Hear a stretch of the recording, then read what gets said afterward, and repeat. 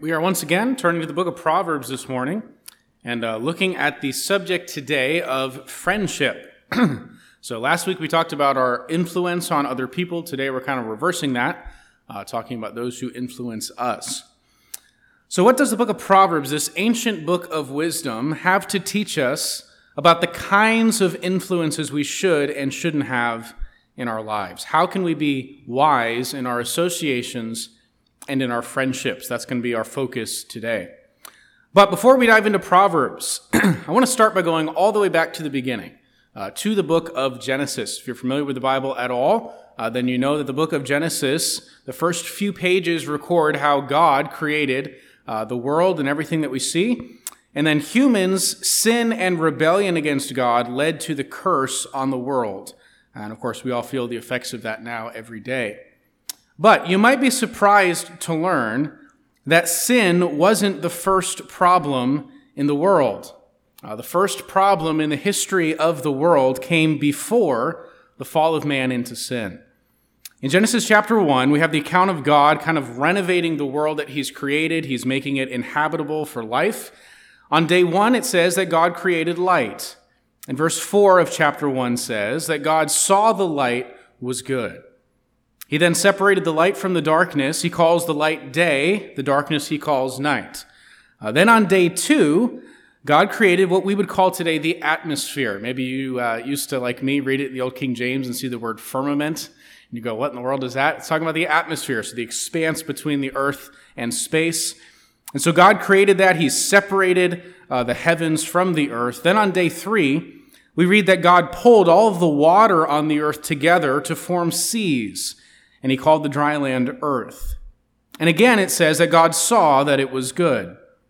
Then God created plants and trees producing fruit and seeds, and God saw that they were good.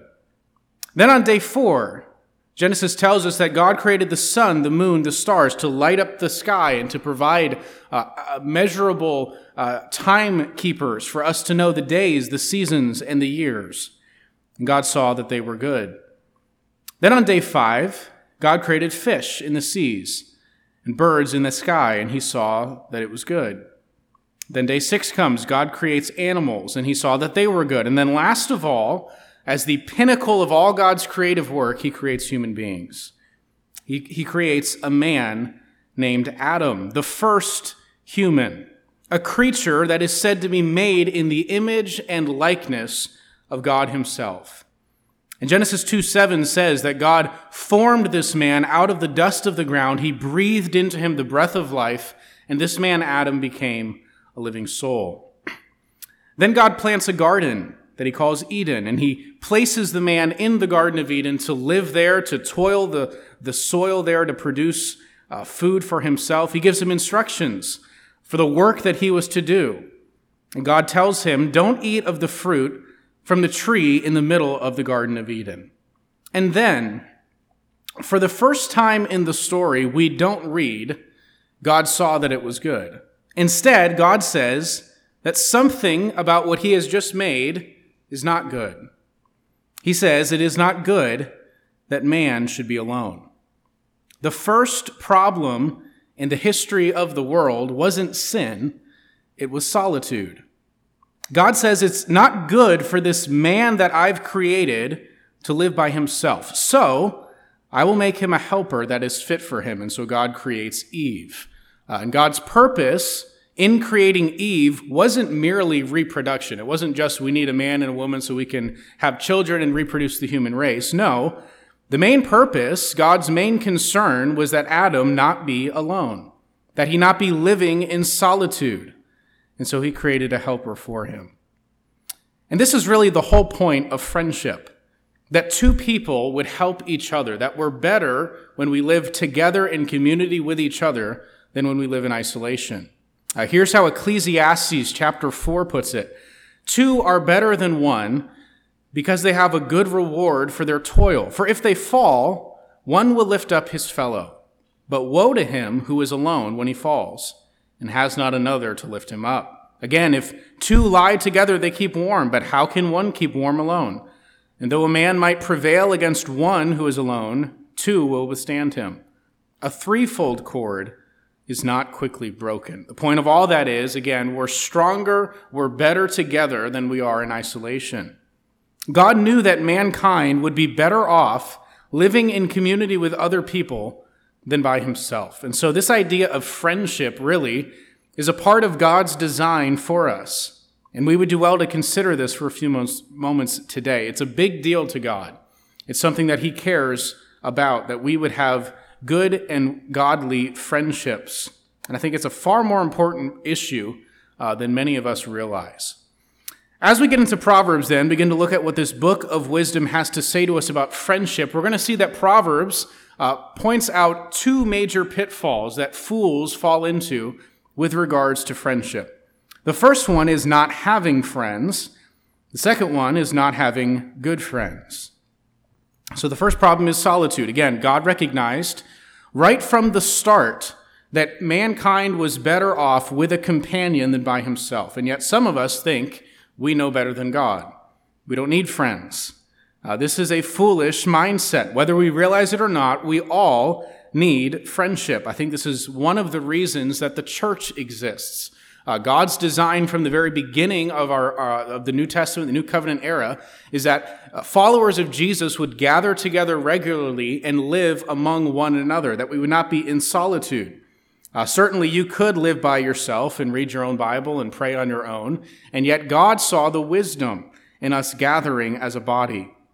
Proverbs 18, verse 1, whoever isolates himself seeks his own desire. He breaks out against all sound judgment. Isolated people become selfish and self-centered people.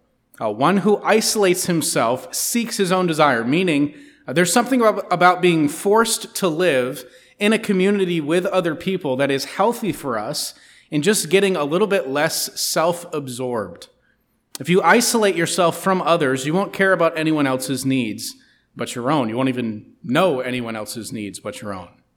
Further, this proverb points out another problem with isolation. Not only do we become self-centered, but we become very dumb decision makers. The person who isolates from others breaks out against all sound judgment. He does foolish things because there are no other people in his life to help guide him. He has rejected both the social responsibilities as well as the benefits of associating with other people. Now, the next verse right after this, in Proverbs 18, you could take this to be a separate thought, but I think the author of Proverbs is intending for us to take these two together, because there seems to be, to me, a very clear connection between these two Proverbs. So, verse 1 says this antisocial person seeks his own desires, he doesn't care about others' needs, and he's missing out on the wisdom that others could provide to him. Then verse 2, a fool takes no pleasure in understanding, but only in expressing his own opinion. And so the connection between the two Proverbs is this: the foolish person doesn't recognize that there is wisdom he could gain from other people. A fool thinks that he is all he needs. I don't want to hear what you have to say. I just want to express my own opinion. I don't care what your needs are. I'm only concerned about my needs. This is the attitude of the fool. He doesn't think he needs the advice or guidance of others. And so he isolates himself. He cuts himself off from friendships that could actually benefit him greatly in his life, because he doesn't think he has anything to learn from anyone else. And so Proverbs repeatedly emphasizes this need that we have for wisdom and guidance, counsel, or we could use the term advice, offered from other people. For example, in Proverbs 11, verse 14, we read, where there is no guidance, a people falls, but in an abundance of counselors, there is safety. Notice there that we are encouraged not just to have one friend. God makes Eve for Adam, and you think, okay, problem solved. But actually, this proverb seems to indicate we should ideally have multiple friends, multiple people who think differently and can together provide us with good guidance. If we try to walk through life on our own, we will inevitably fall into trouble, but there is safety in the abundance of counselors. So Proverbs says that we need friends. We need people around us who can speak into our life, who can help us, and those that we can help as well, just to get our eyes off of ourselves. We need people around us. We need people around us to help us and people that we can help. All of these relational aspects of human life help us to flourish. But then we need to add a caveat. Because I said a moment ago, Proverbs tells us there are two ways that fools are led into destruction with regard to friendship. The first is isolation. I don't need friends. I can live life on my own. The second problem is choosing bad friends. Not only do we need friendship to flourish and live wisely in the world as God has created it, but we need to choose our friends carefully. Proverbs 13, verse 20. Whoever walks with the wise becomes wise, but the companion of fools will suffer harm. Last week we talked about how all of us, whether we realize it or not, are influencing other people around us. We have an effect on the people that we spend time with. And of course, the same is true in the opposite direction. The people that we associate with, the people that we spend time with, whether we're aware of it or not, they are influencing us. And so now we're going to look at 9 criteria that Proverbs provides in evaluating who we should befriend. Don't get nervous. We'll go through these quickly. 9 criteria in thinking about what kinds of friends should I be seeking to have. And the first one is right there in verse 20 of chapter 13, wisdom. If you interact with wise people regularly, you'll begin to think and act as a wise person yourself. That's what that verse says. You walk with wise people, you become wise. Their influence will rub off on you. But if you are a companion of fools, you'll end up in trouble. So not only do we need to seek friendship to flourish as humans, but we need to be careful about the kinds of friends we should choose. And first of all, we should choose to befriend wise people. So here's just a very practical application of this principle. Ask yourself, who are the wisest people that I know? Who in your family, who in your friend group, who at work, whatever. Who are the wisest people that I interact with regularly? Whoever comes to mind, try to spend time with them. Have conversations with them every chance you get. Friend them on social media, whatever you can do that doesn't come across too creepy. But intentionally try to be close to wise people, wise influences in your life. I think if you're young, this especially means looking intentionally to spend time with people who are more mature than you. We're going to get to this a little bit later. But maybe there's a specific area of your life that you really need wisdom in. Try to find people that have success in that area, people who have made wise decisions and that you could learn from. The point is that we should try intentionally to have influences in our lives. In other words, thinking not just about who do I like to spend time with, whose personality jives well with me, but it being intentional with who we allow to influence us. Not just spending time with whoever happens to be around, but actually asking ourselves, who are the wise people in my life that I could learn from? And so number 1, seek wise friends. And really this already fits with what we've already seen as one of the main purposes in friendship. We're supposed to have a group of people around us that help us guide us, give advice, and counsel to us. And so, of course, you don't want to be friends with a bunch of foolish people who are going to guide you in foolish directions. And so the first thing to look for in who you want to influence you is wisdom. Proverbs 14:7, kind of along the same lines, leave the presence of a fool, for there you do not meet words of knowledge. So avoid friendships with fools, seek out friendships with wise people. Secondly, seek the kind of friend who makes you improve as a person. We looked at this verse last time, but Proverbs 27, verse 17 says, iron sharpens iron, and one man sharpens another. We considered last week how we ought to be sharpening other people around us. We ought to consider if our influence on those around us is having a positive effect or not. But, again, this verse can be applied in the other direction as well. I should intentionally seek to spend time with friends who sharpen me.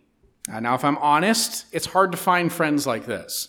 You may only a couple of times in your life come across someone like this, someone who pressures you and pushes you to improve, to be a better person. And if you're ever lucky enough to find someone like that, hang on to that friendship. And if you're really lucky like me, see if they'll marry you. One of the main things that really attracted me to my wife is she pushed me to be a better person. And so seek those friendships. Seek for people who will push you to improve. We're not going to read the text in Hebrews again, but if you were here last week, we looked at Hebrews 10:24, which states again, this is one of the reasons, the functions of a church gathering is to provoke one another to love and good works. That's a mutually beneficial kind of friendship that we should all be seeking. Next, Proverbs 16, verse 31. Gray hair is a crown of glory. It is gained in a righteous life. One of the themes in Proverbs is to respect and learn from godly older saints around you. Those who have spent decades walking down the path of wisdom. We're instructed to seek these people out and try to learn from them. And so while this isn't a hard and fast rule, it would be wise for younger people especially to seek out friendships with those who are further along in life. Again, that's not to say you can have no younger friends, but often we tend to only associate with people who are in the similar or the same stage of life that we're in. And Proverbs points out to us the value of befriending older people. This principle, again, is picked up in the New Testament, where Paul writes to Titus, a young pastor there in Crete, and tells him to instruct the older men and older women in the church to give guidance, to teach the younger men and women. And while Proverbs isn't that explicit, the book constantly pushes the reader to seek out older people in your life who would be a good and wise influence on you. And remember, the book of Proverbs is written primarily by Solomon. Solomon has written this book to his son Rehoboam. That's why as you read Proverbs, you'll keep seeing over and over, my son, do this, my son. And so it's literally a father speaking to his son. And Rehoboam, the son of Solomon, apparently did not learn this lesson very well, of looking to older men and learning from their wisdom. Rehoboam became king of Israel after the death of his father Solomon, and right as he was being given the throne, the people requested a meeting with their new king. And so 1 Kings 12, verse 4, this is what they say to Rehoboam. They say, "Your father made our yoke heavy. Now therefore lighten the hard service of your father and his heavy yoke on us, and we will serve you." He said to them, "Go away for 3 days, then come again to me." So the people went away. Then King Rehoboam took counsel with the old men who had stood before Solomon his father while he was yet alive, saying, "How do you advise me to answer this people?" They said to him, "If you will be a servant to this people today and serve them, and speak good words to them when you answer them, then they will be your servants forever." So these older men advised Rehoboam to grant the request of the people. But, verse 8, but he, Rehoboam, abandoned the counsel that the old men gave him and took counsel with the young men who he had grown up with and stood before him. And as you continue reading the rest of the story there in 1 Kings 12, the young men who were Rehoboam's friends, they basically told him, be harsh to the people. Try to force them to respect you as their king. And in the end, this led to a revolt. The kingdom split. 10 of the 12 tribes of Israel basically refused to serve Rehoboam, and so the kingdom was split in two. And it all started with this young man, Rehoboam, rejecting the counsel of the old men that had advised his father. All that to say, young men would be wise to respect older people around us and try to learn from their wisdom. Next, Proverbs encourages us to seek friendships with emotionally stable people, those who are in control of their spirit. Again, if we're thinking about the influences that we have around us, you don't want to be influenced by people who are out of control. Proverbs 22, verse 24, "Make no friendship with a man given to anger, nor go with a wrathful man, lest you learn his ways and entangle yourself in a snare." Once again, you notice there the reason that you shouldn't do this. So Proverbs says, don't befriend an angry, out-of-control person, because if you do, you'll learn his ways. You will be influenced by the people that you spend time with. So steward your influences well. Seek friendships with those who are in control of their emotions. Next, seek mature friends. I'm not sure if this is the best word to use. Maybe you can think of a better one. This is just what I could come up with. Here's where this is coming from. Proverbs 20, verse 19. Whoever goes about slandering reveals secrets. Therefore, do not associate with a simple babbler. So whatever the opposite of simple babbler is, that's the type of person we're supposed to be seeking to be friends with. A slanderer takes private, personal information and makes it public so as to embarrass someone. And so Proverbs is advising us to stay away from such people because they eventually will reveal unwanted things about you. In other words, avoid gossips. Don't spend time with people who are constantly spreading rumors about other people. Seek mature friendships. Next, this should be obvious, but Proverbs warns us to avoid friendships with those who commit crimes or stir up trouble. Rather, to seek friendship with good and virtuous people. Proverbs 24, verse 1, "Be not envious of evil men, nor desire to be with them, for their hearts devise violence, and their lips talk of trouble." So seek virtuous friends. Next, develop friendships with people who will be honest with you. Proverbs 27, verse 5, "Better is open rebuke than hidden love. Faithful are the wounds of a friend, profuse are the kisses of an enemy." It's better to have someone who will rebuke you to your face than someone who will act like your friend while hiding their true thoughts. Or you could say, better to be friends with Peter than Judas. Befriend those who will be honest with you, even when it's hard. Don't just try to gather yes men around you. This is something that I see on social media a lot. I don't have a Facebook, but my wife does, and she'll show me every once in a while. Somebody posting something that's just an obviously foolish life decision, right?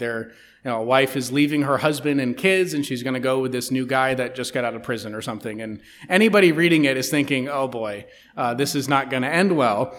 But then you look at all of the comments, and it's just reassuring, like, oh, you're doing such a great thing. This is going to work out so well. You go, girl. And it's just this constant affirmation. Nobody wants to confront the person and tell them you're making a bad decision. No one is willing to tell them the truth. Avoid friendships with people who will never call you out for your own stupid decisions, but only ever affirm you. Contrary to the ideology of the culture today, Proverbs teaches that true love doesn't just affirm whatever people say and whatever people feel. Rather, at times, a true friend will rebuke and wound in order to help his friend in the long run. So we should seek honest friends. Next, this one may seem odd at first. Seek friendships with those who are self-disciplined. This comes from Proverbs 28, verse 7. "The one who keeps the law is a son with understanding, but a companion of gluttons shames his father." Particularly, I'm interested in that last phrase there that warns us not to be a companion of gluttons. Now, gluttony is one of those sins nobody wants to talk about. Many people, I think, also misunderstand. A lot of people think that gluttony just means overeating at a meal. You know, you've eaten past the point where you're full. That's not really what gluttony is. I've been asked before, is it a sin during Thanksgiving when we eat a big meal? Okay, and my answer to that has always been no. That's actually not what gluttony refers to. Gluttony is a pattern of life that is characterized by overindulgence and a lack of discipline. Okay, so it's not eating a whole lot in one sitting. Feasting is actually a biblical concept. There's many commands in Scripture where God tells the Jewish people on this day, have a big feast, have a celebration. There's nothing wrong with an occasional feast. In fact, it's a biblical concept. But fasting is also a biblical concept. Continual feasting, that would be a definition of gluttony. Occasional feasting is not. So when we think of gluttony, it's really a problem of a lack of discipline. And usually this ends up extending well beyond just how you eat into other areas of your life. We talked a couple of weeks ago about the warnings in Proverbs concerning overindulging in wine. Gluttony is very much so a parallel to that problem. Both are a result of a lack of self-discipline. And so Proverbs tells us not to associate with undisciplined people. So in our friendships, we should look for hardworking people whose pattern of life is discipline and is respectable. These are the kinds of people you should want influencing you. One last category of the kinds of people to befriend. Proverbs 27, verse 10, "Do not forsake your friend and your father's friend, and do not go to your brother's house in the day of calamity. Better is a neighbor who is near than a brother who is far away." And so the principle here is to seek to make friends within your daily life activities. If all of your friends live far away and you see them rarely, they probably aren't really the people who are influencing you. The people who are likely rubbing off on you are the ones you work with every day, the ones you live near, the ones that you interact with on a regular basis. And so Proverbs tells us that the best case scenario is to look for these wise and mature, honest people to befriend within your daily activities. Who do you work with? Who at this church? Who in your family could be a good candidate for you to befriend? Someone you're going to see regularly, interact with on a daily or maybe weekly basis. Seek friendships with people who are close to you and who can influence you in a positive direction as you spend time around them. So those are the categories of people we should be looking to befriend, the kinds of people. Proverbs also gives us a few characteristics of a true friend. And we're going to close by just looking at these and making a couple applications. What does it look like for someone to be a real friend? What does a real friendship look like? First of all, kind of piggybacking on what we just looked at, a true friend is available.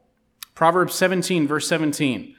"A friend loves at all times, and a brother is born for adversity." A true friend is available. They're there for you through everything you go through in life.